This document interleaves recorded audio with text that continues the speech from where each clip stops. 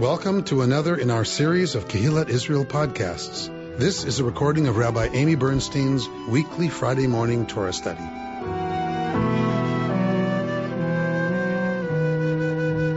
We are continuing with the discussion of Tzara'at.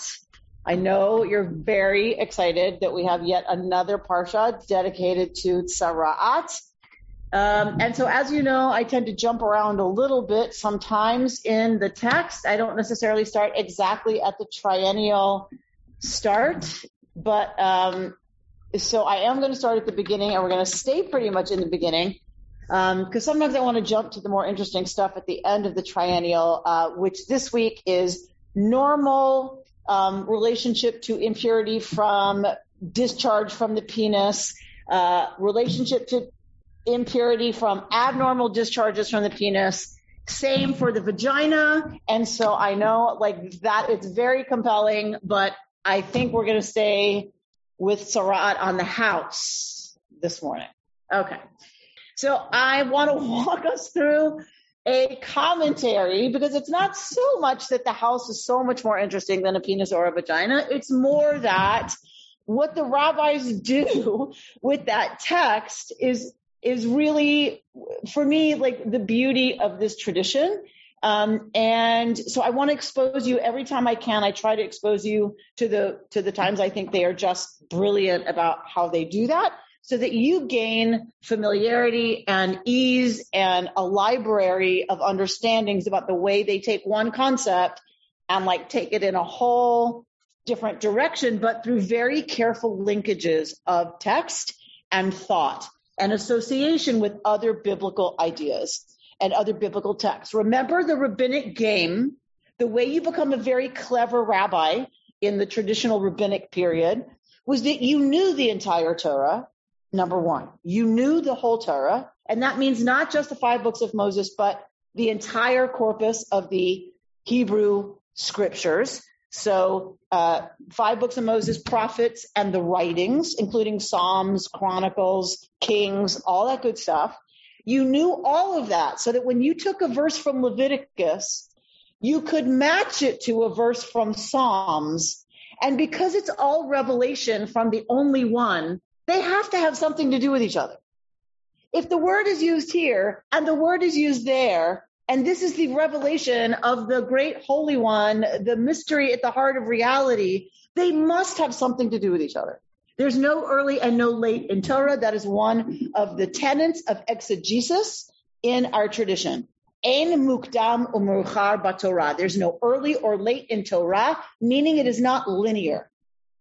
It is circular, and you can read one part before another part, and they all have something to do with each other. So that is how the tradition takes something like Tzara'at and houses and whatever, and finds a way in using Torah to make a commentary that is about how we can live our lives informed by a spiritual truth. Okay? They know what they're doing when they do that. They don't pretend, right, that that's what Leviticus is talking about. They do believe that all of these texts are related, and they are, where they come out of the same tradition, and that they have permission to take them and turn them and weave them together in ways that leave us with a creative spiritual message. And the brilliance for me is how they do that. So that's what we're going to be doing this morning. Okay? So let's, with no further ado, look at the text. We are at verse 34. Ki tavo la'aretz Canaan, when you get to the land of Canaan, this is God saying to Moshe and Aaron, that I give you as a possession, and I inflict an eruptive plague upon a house in the land you possess. This is Tzara'at, right? Negat Tzara'at. It's an eruption of Tzara'at. The owner of the house shall come and tell the priest, saying, something like a plague has appeared on my house. Why doesn't the person just say Tzara'at's on my house? The person doesn't say to the priest, there's Tzara'at on my house, because it is the priest who diagnoses Tzara'at. The person can't say that. All they can say is, something that looks like it might be tzara'at is on my house. The priest shall order the house cleared before the priest enters to examine the plague, so that nothing in the house may become impure. After that, the priest shall enter to examine the house. There's something in the house. The stuff's in the house. How would it become impure? Like, the situation seems to be what the situation is. When the priest declares it impure. So right. The contact's already happened. The stuff's already in the house, and the negah's already on the house. So what is this business about taking everything out so that it doesn't become impure? Because it's not impure until the priest calls it tzara'at. Right? Okay. This is how we know it's not physical contamination that is concerned. That's how we know. It's because the stuff's already there. They weren't stupid. They weren't any dumber than we are, right? So if the stuff's in the house, it's already been contaminated if you're worried about physical contamination, right? Clearly, that's not the case. It's not until the priest calls it tzara'at that anything, including the house, is impure. And it's impurity they're worried about spread. And it's not impure until the priest says tzara'at. If when he examines the plague in the walls of the house is found to consist of greenish or reddish streaks that appear to go deep into the wall, the priest shall come out of the house to the entrance of the house and close up the house for 7 days. All right, so not sure what's going on, but we're closing it up for 7 days.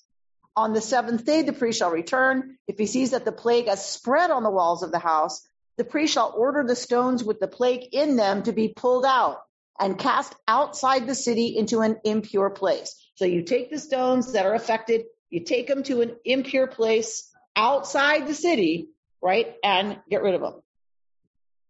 The house shall be scraped inside all around, and the coating that is scraped off shall be dumped outside the city in an impure place. That makes sense. They shall take the other stones, they shall take other stones and replace those stones with them and take other coating and plaster the house. If the plague again breaks out in the house after the stones have been pulled out and after the house has been scraped and replastered, the priest shall come to examine. If the plague has spread in the house, it is a malignant eruption in the house. It is impure. All right, so I don't love these translations, I must say, because it's very confusing. They keep changing the terminology when the terminology in the Hebrew is the same, right? Babai tzara'at, right? So tamehu, it's tzara'at, so the house is tameh, it is impure. The house shall be torn down, its stone and timber and all the coating on the house, and taken to an impure place outside the city. Whoever enters the house while it is closed up shall be impure until evening. Whoever sleeps in the house must wash those clothes, and whoever eats in the house must wash those clothes. If, however, the priest comes and sees that the plague has not spread in the house after the house was replastered, the priest shall pronounce the house pure, for the plague has healed. To purge the house, he shall take 2 birds, cedar wood, crimson stuff, and hyssop. He shall slaughter 1 bird over fresh water in an earthen vessel. He shall take the cedar wood, the hyssop, the crimson stuff, and the live bird, and dip them in the blood of the slaughtered bird and the fresh water, and sprinkle on the house 7 times. Having purged the house with the blood of the bird, the fresh water, the live bird, the cedar wood, the hyssop, and the crimson stuff, he shall set the live bird free outside the city in the open country. Thus he shall make expiation for the house, and it shall be pure. All right, here the word chiper is used. We've talked about chiper, kapara, atonement, expiation. So clearly expiation does not have to do with the house having done something wrong, right? Like, even they knew that. So it is a very interesting concept that expiation is made for a house that has suffered tzara'at, because there's some understanding that something's happened to the house that requires the house to undergo expiation. Such is the ritual for every eruptive affection. for scalds, for an eruption on a cloth or a house, for swellings or rashes, or for discolorations, to determine when they are impure and when they are pure. Such is the ritual concerning Sara'at. Zot Torat HaTzara'at. This is the Torah of Sara'at.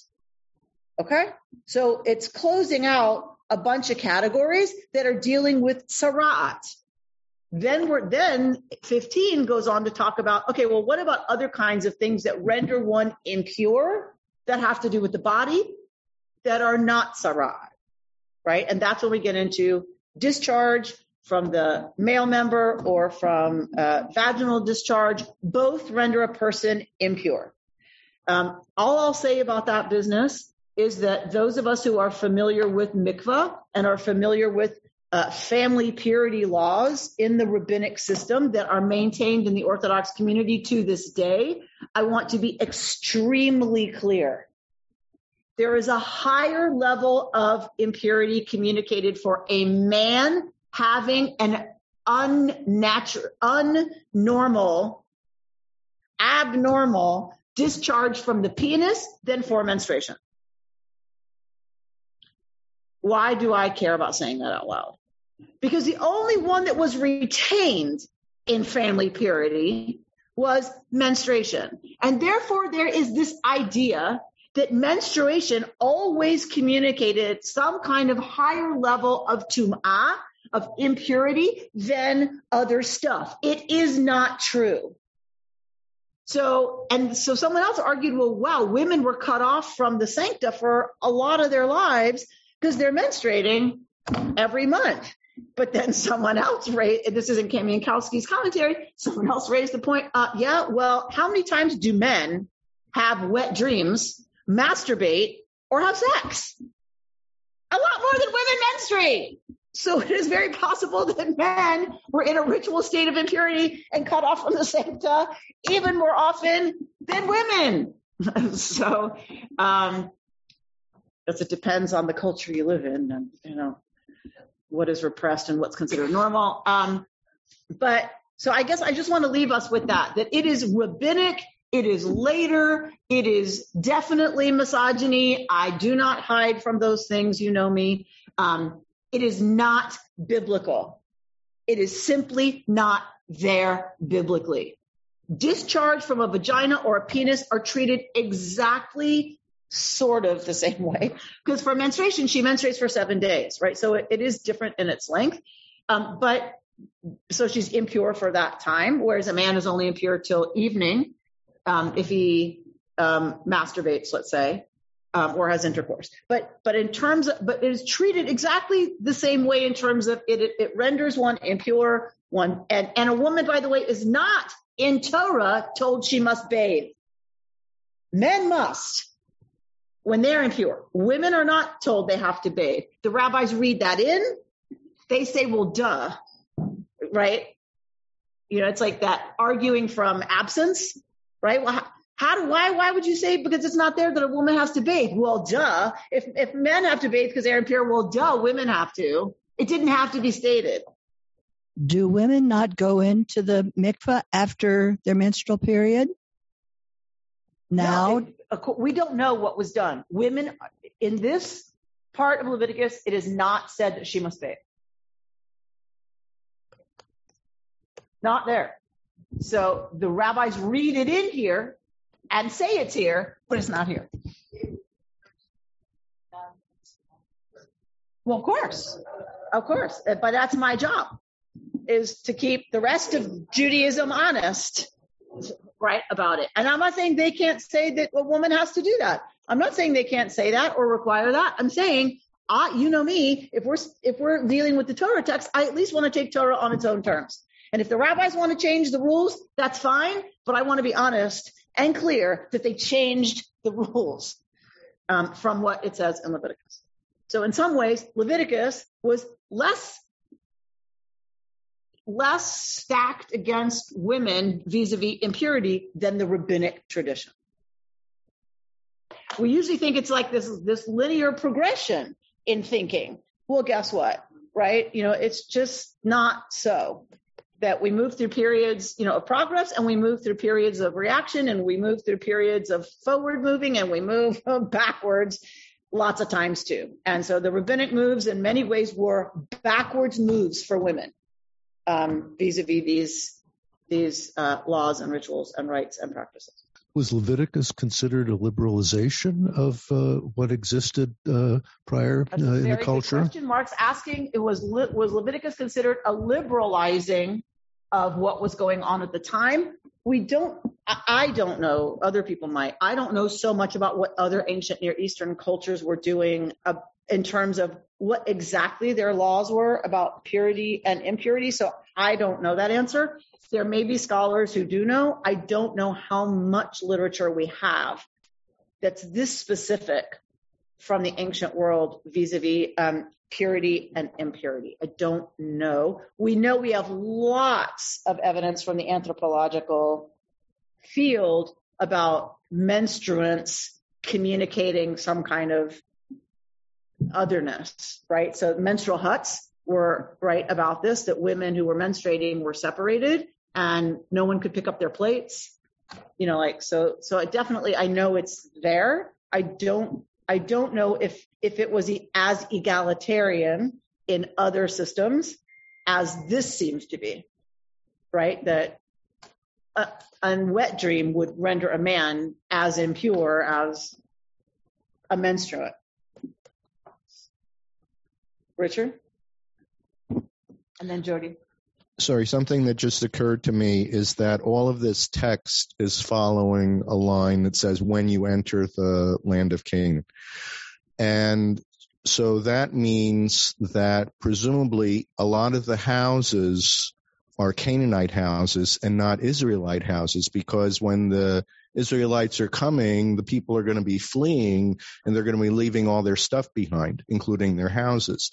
So is it possible that a lot of this plague stuff on the houses has to do with things that are left behind as opposed to things that the Israelites built? Beautiful, Richard. Beautiful insight that these houses are not Israelite houses. Many of the structure, in our story, those houses would not be Israelite houses because in our story, the people conquer the land and take those houses. We know that is not what happened, but that's the story. So yes, according to the story, those houses are not Israelite houses. So is there possibly something in the house that predates Israelite occupation that renders the house one that gets tzara'at?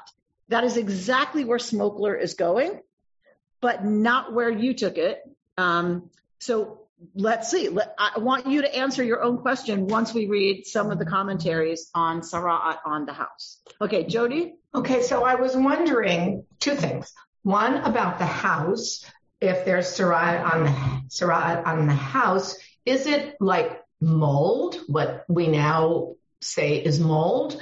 And the other thing is getting to the discharges of the penis. Maybe they're talking about if something's abnormal. Maybe they're not talking about nocturnal emissions or masturbation. Maybe they're talking about if it looks funny, if it, I don't know, if it's green or something. I don't know. Maybe when they say an abnormal discharge of the penis and the vagina, maybe they're referring to something other than masturbation. And Jody, I'm happy to answer. Both are covered.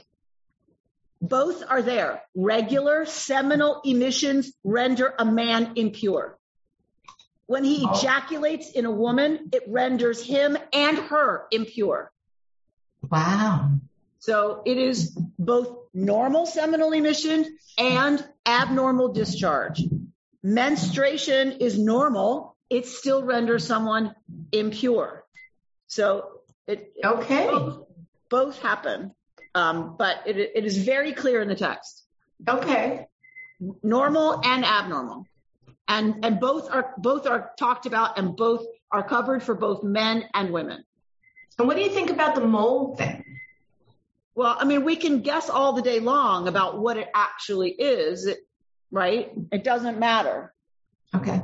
Probably, yes. It was probably mildew, mold, something, right? But we don't know. What it is something that looks like what happens on the skin when a person has tzara'at. So, I mean, I'm not a scientist, but I'm sure people could tell you, right, what might happen to a clay plastered wall, right, that could cause that. Okay, thanks. Okay, to look like that. Okay. So,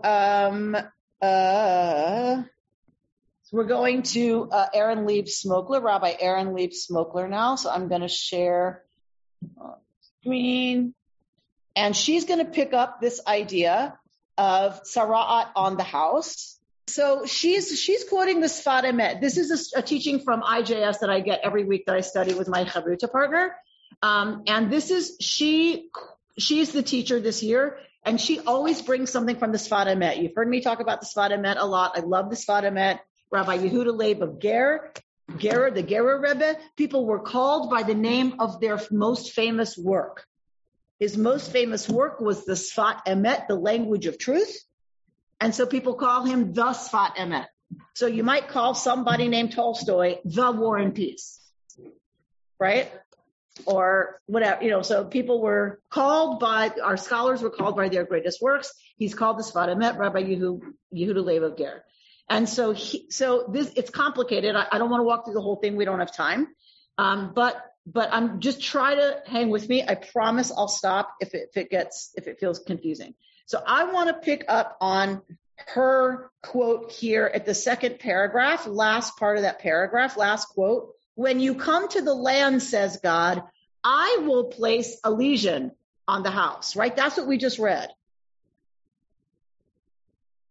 Picking up on this surprising prescription, Rashi offers, our classic commentator Rashi, offers the following midrashic explanation. So she and the Sfat Emet look at Rashi.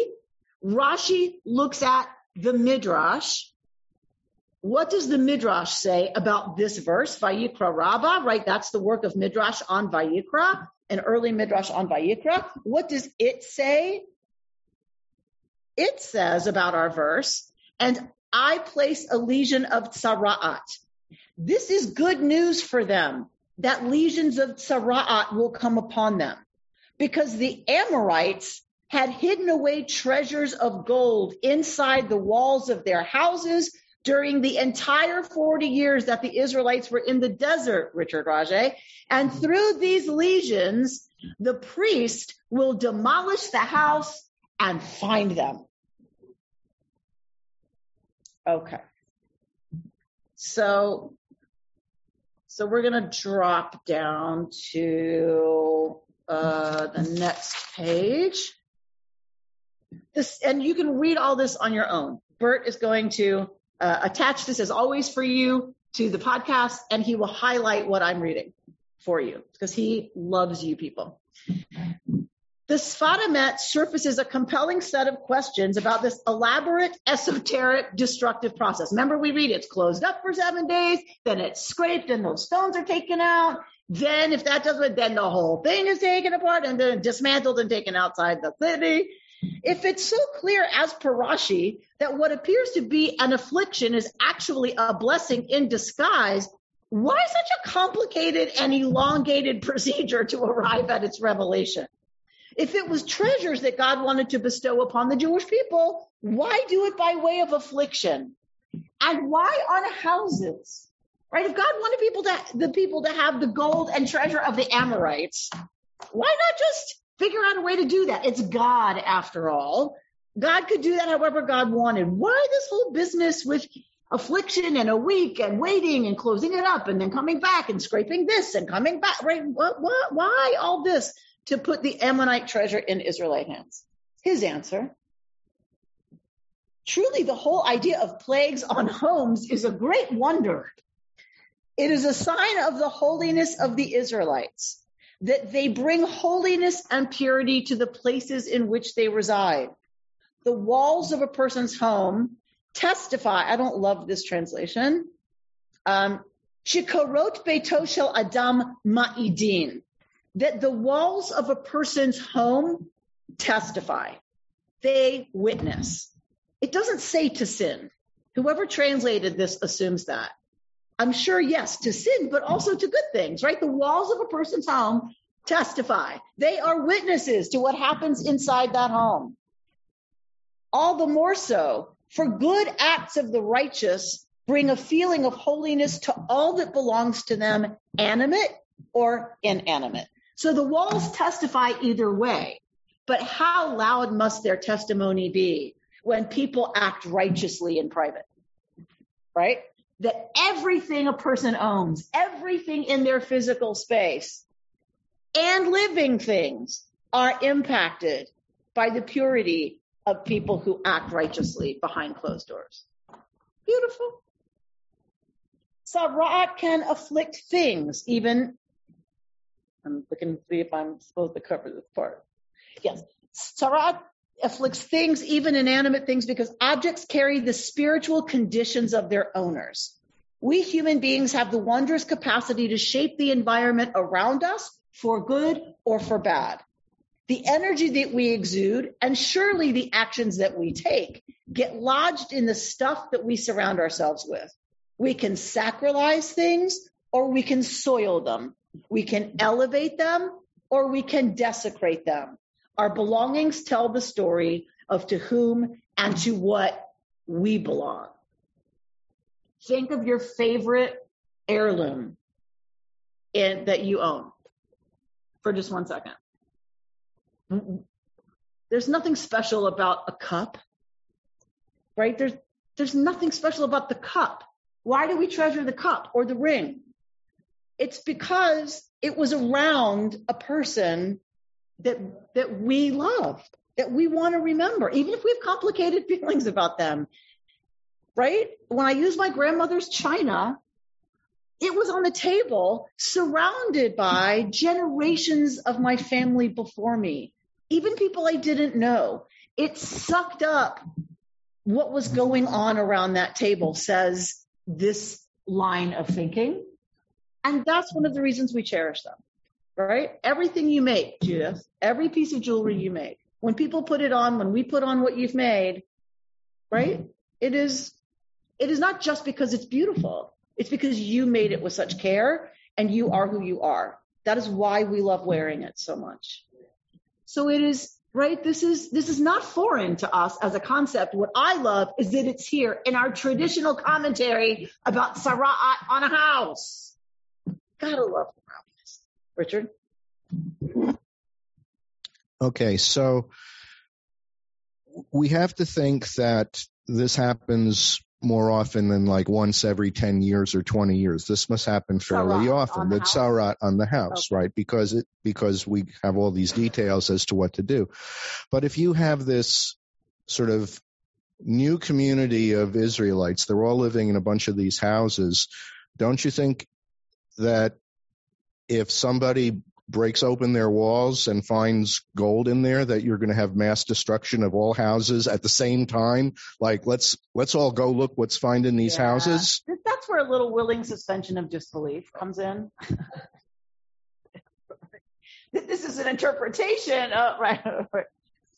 But, and I don't know that just tearing apart your house would have been, I mean, this had to be because there's Sara'at on the wall, and the priest has to come see it, and the priest has to testify, and then you have to watch it. Like, there's this whole process. It's not just like we're allowed to just like tear apart the house on a regular Thursday.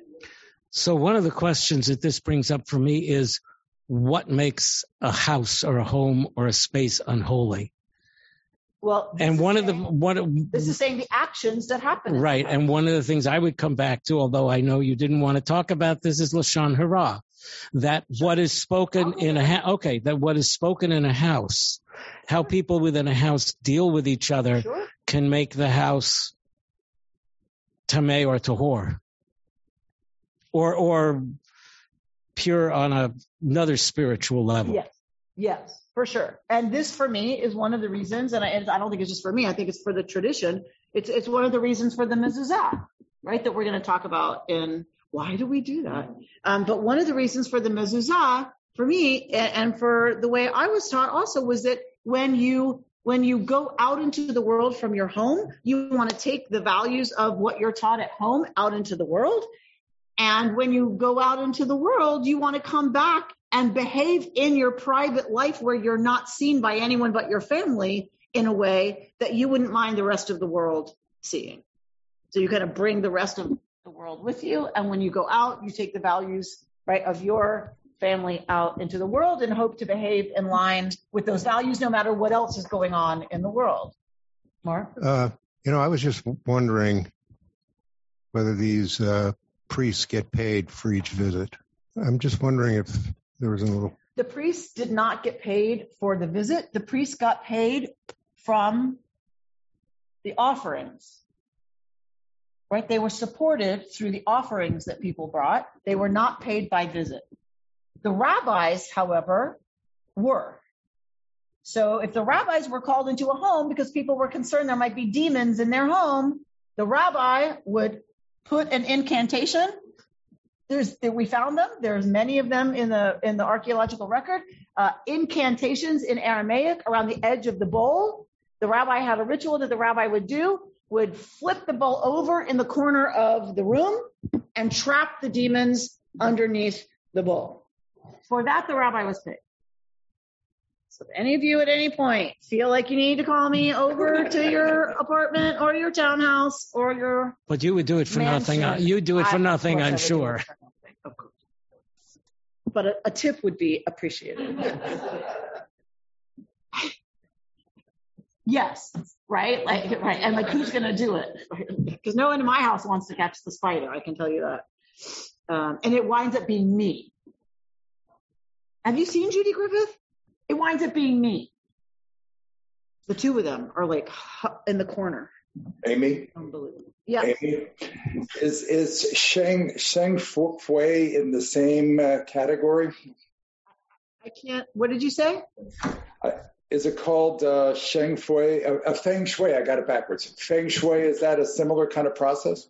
Yeah, I believe there are, terrestrial human culture, right? That there are some things we understand to be, another level of how we relate to our physical environment. I think absolutely Feng Shui is one of those, it's another tradition's way of relating to the physical environment and how that interacts with us on an energetic or spiritual level. Absolutely.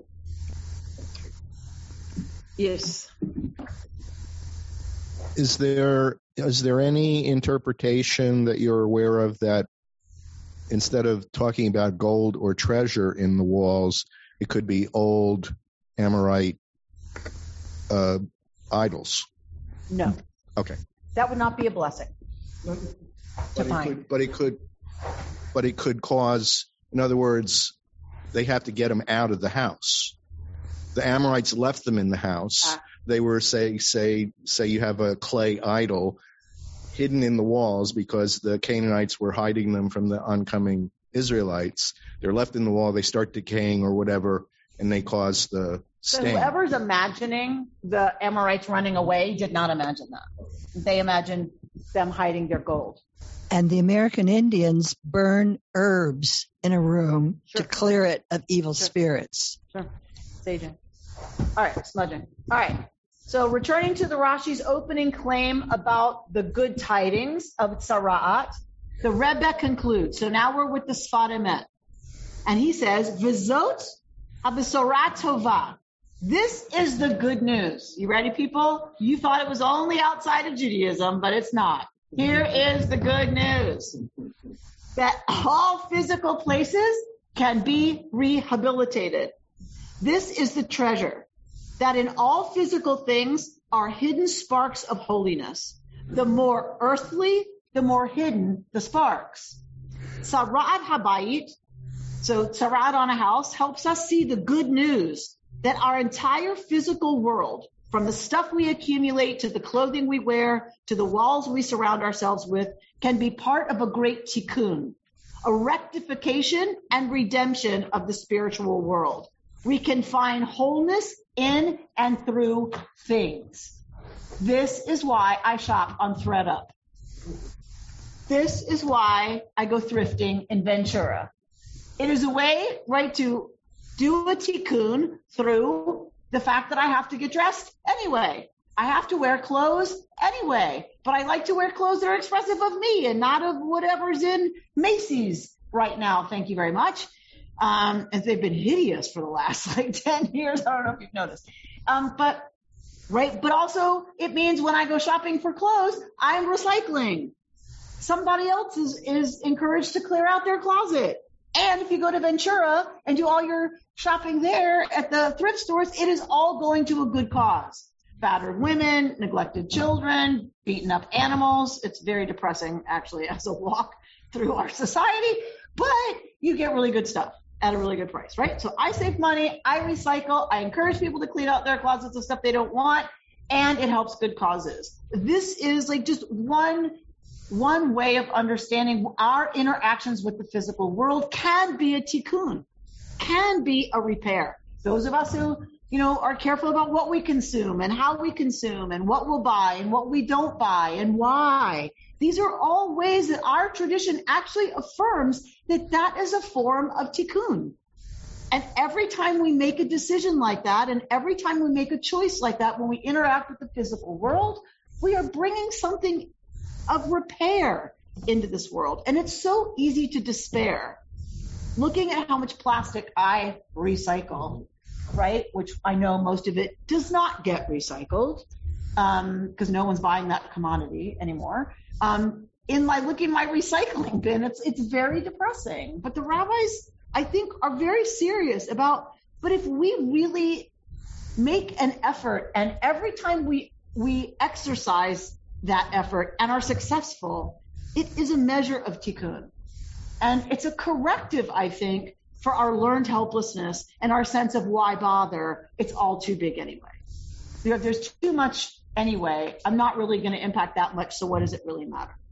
I think this is an important spiritual correction to that, an antidote to that. There is still a question left unanswered, however. Why does the Torah prescribe such a convoluted purification process?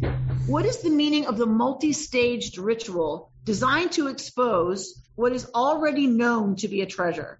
So kind of to your point, why not just rip down the walls, right? We already know it's there. Why do we have to go through all this mumbo jumbo?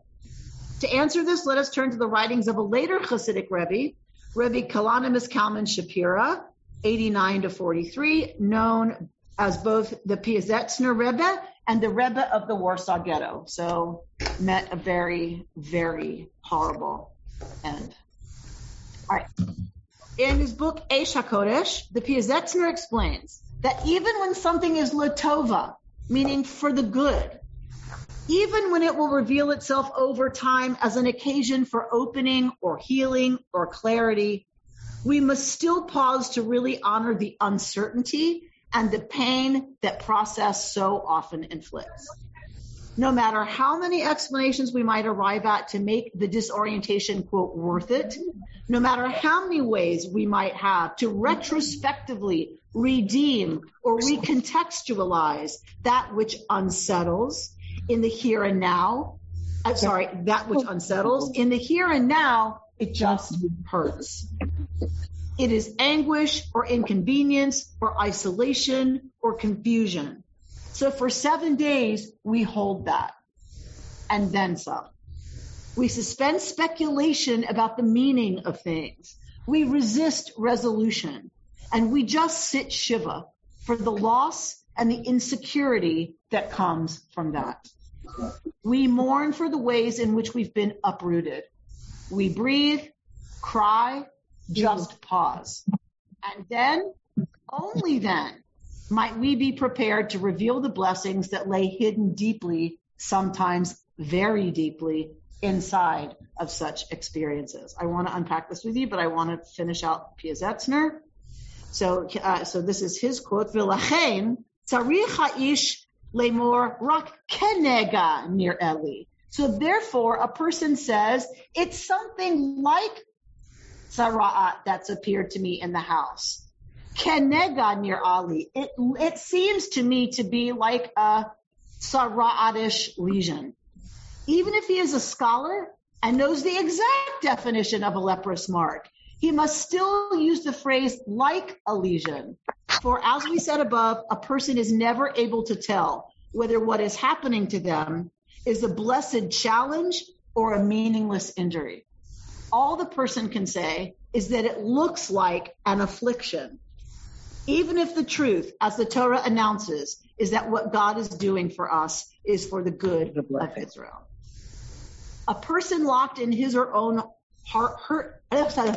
their own hardship or doubt or confounding disappointment can never really know what lies on the other side of it. The Torah does not ask us to leapfrog over that pain or to explain it away, but rather to sit with it and wait, to honor what is real in the moment. The treasures behind the walls will likely come, says the Rebbe, but only with time and a little bit of breaking down.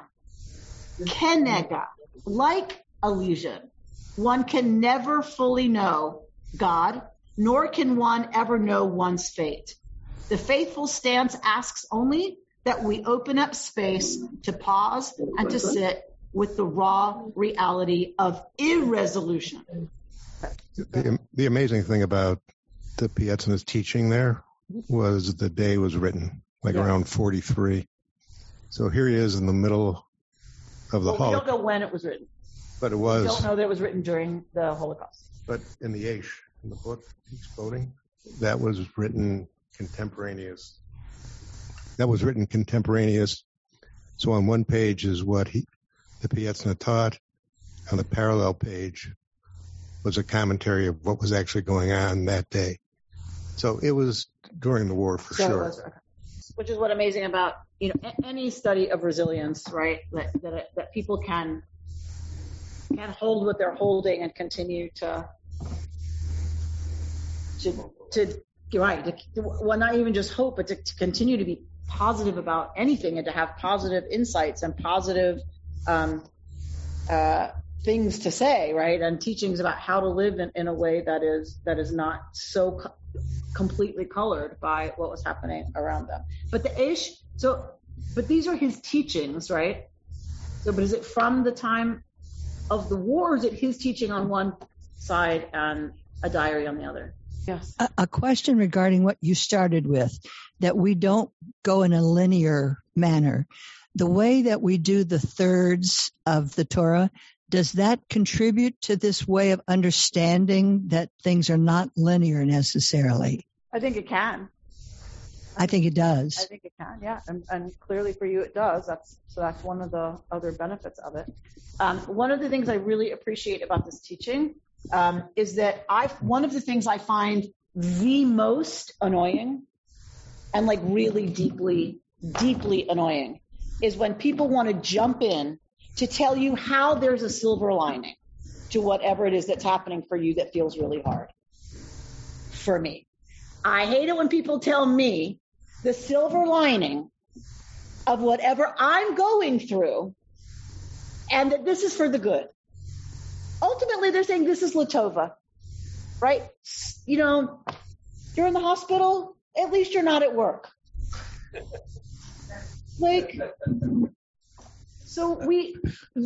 Eventually I can look back and hold something that's been hard for me, infertility, right? Like a horrible C-section.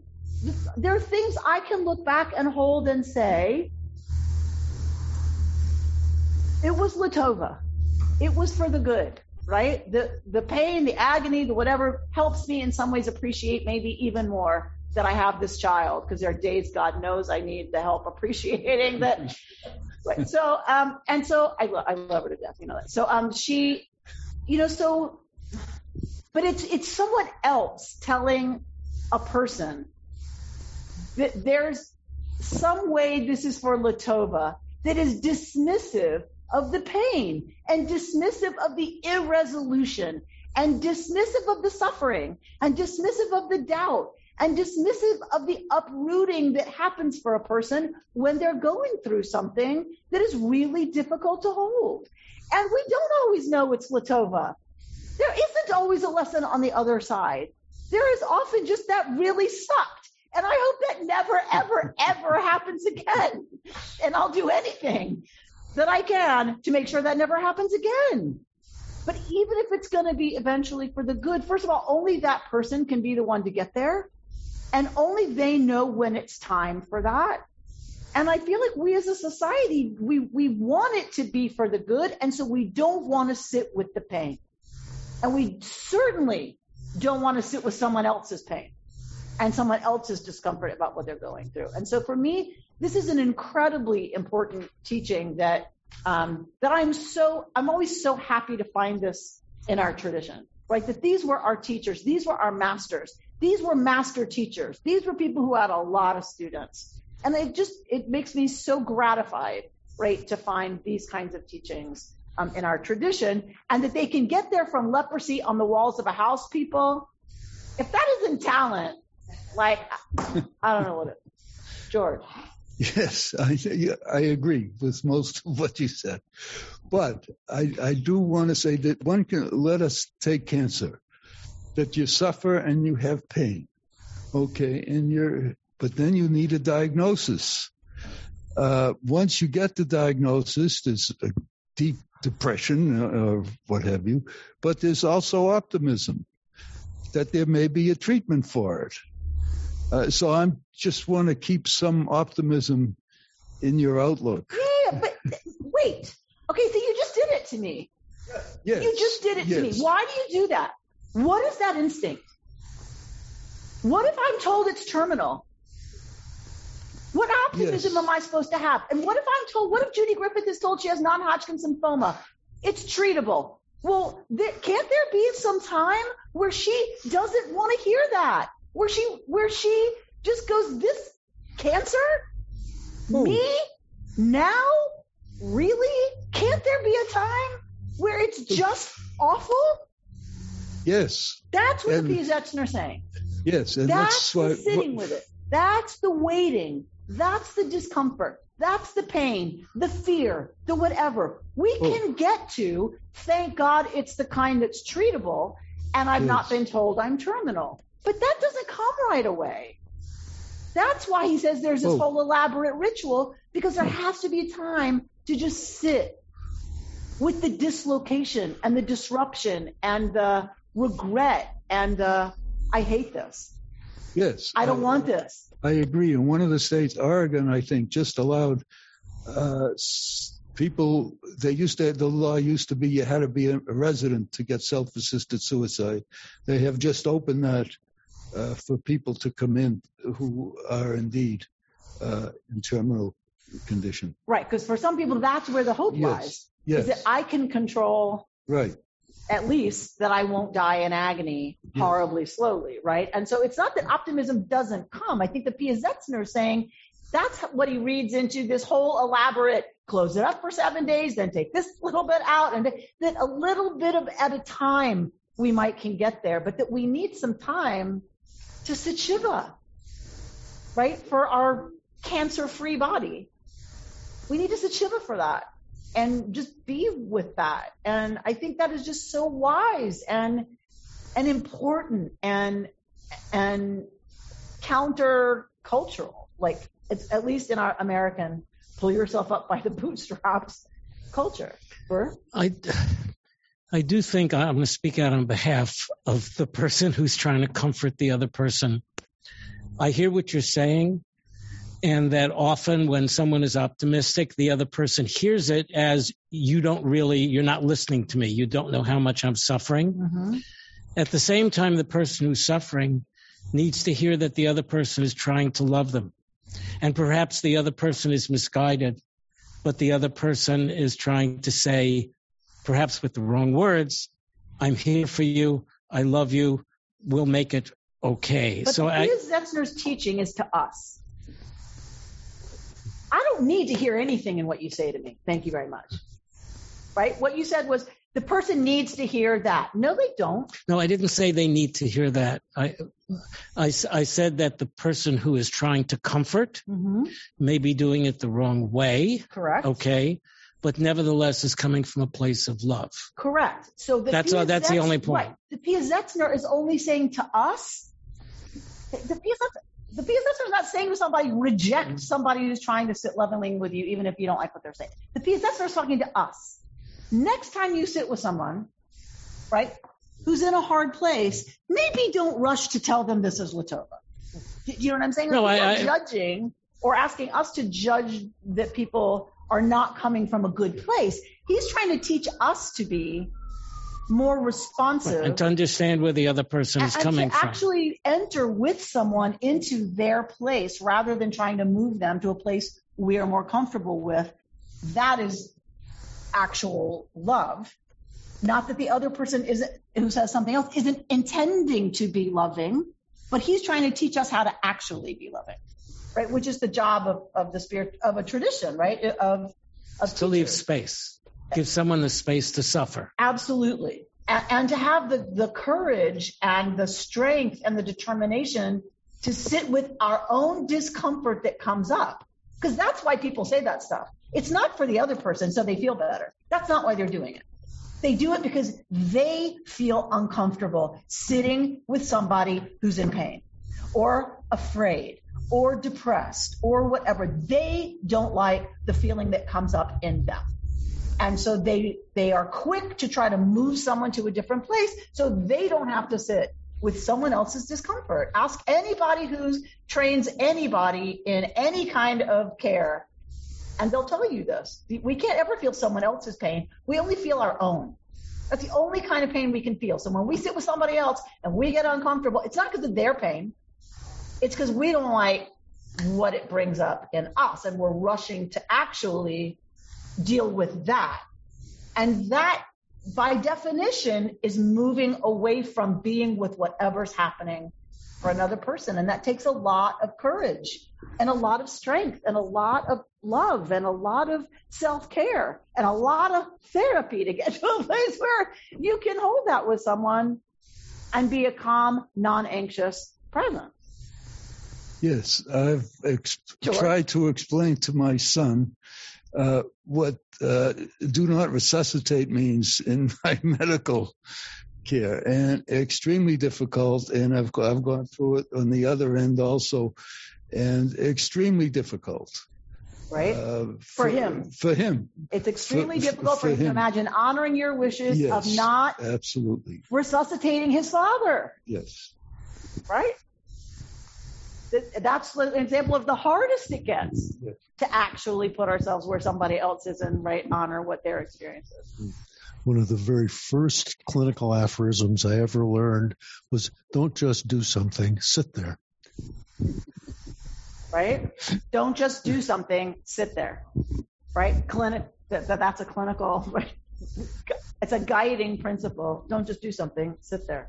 But the brilliance of this teaching is that it takes something we're familiar with, Shiva, 7 days, and takes it to the spiritual realm of holding what's almost impossible to be held. And honors the losses that we suffer all the time.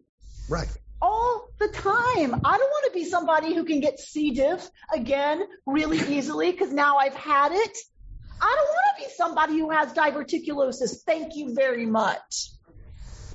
It takes time to grieve that I don't have that.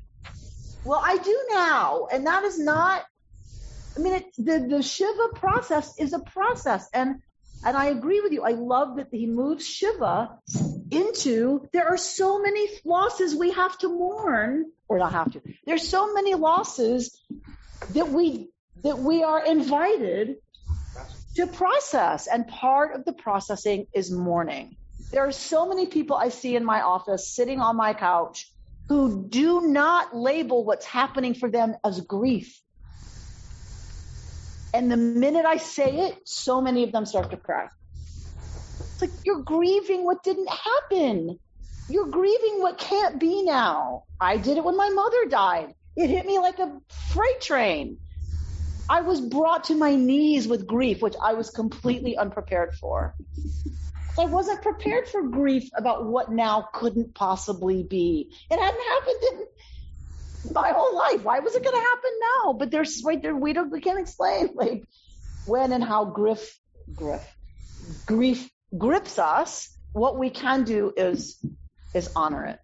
and let us be there for each other, right? That's ultimately that's the part of the process that is healing, is being with each other in it, honoring and recognizing it in one another, and having the courage both to share it with other people, our own sense of loss and grief, as well as to sit with others in it, and eventually, hopefully, to figure out what is the meaning of this. If not Latova, because I don't always think it's Latova. Y'all know me. I don't think it's Latova all the time. I can sit with and hopefully get to a place where what is the meaning of this in my life? And that changes everything. I don't have to like it, but this is the meaning, right? Ask me in the social hall twice a week, the meaning of Warrior 2. It's torture. It's just torture, right? But, right, Lisa knows, she's yelling at the screen, right? It's torture, right? But it does have meaning to sit with that burning and that pain and make it through it. And, right, do I like it? No. Do I like what it does in my life, that I can hold that and sit with that and be with that? Yes. You've been listening to Rabbi Amy Bernstein's Friday Morning Torah Study from Kehillat Israel in Pacific Palisades, California. For more information, go to our website, www.ourki.org.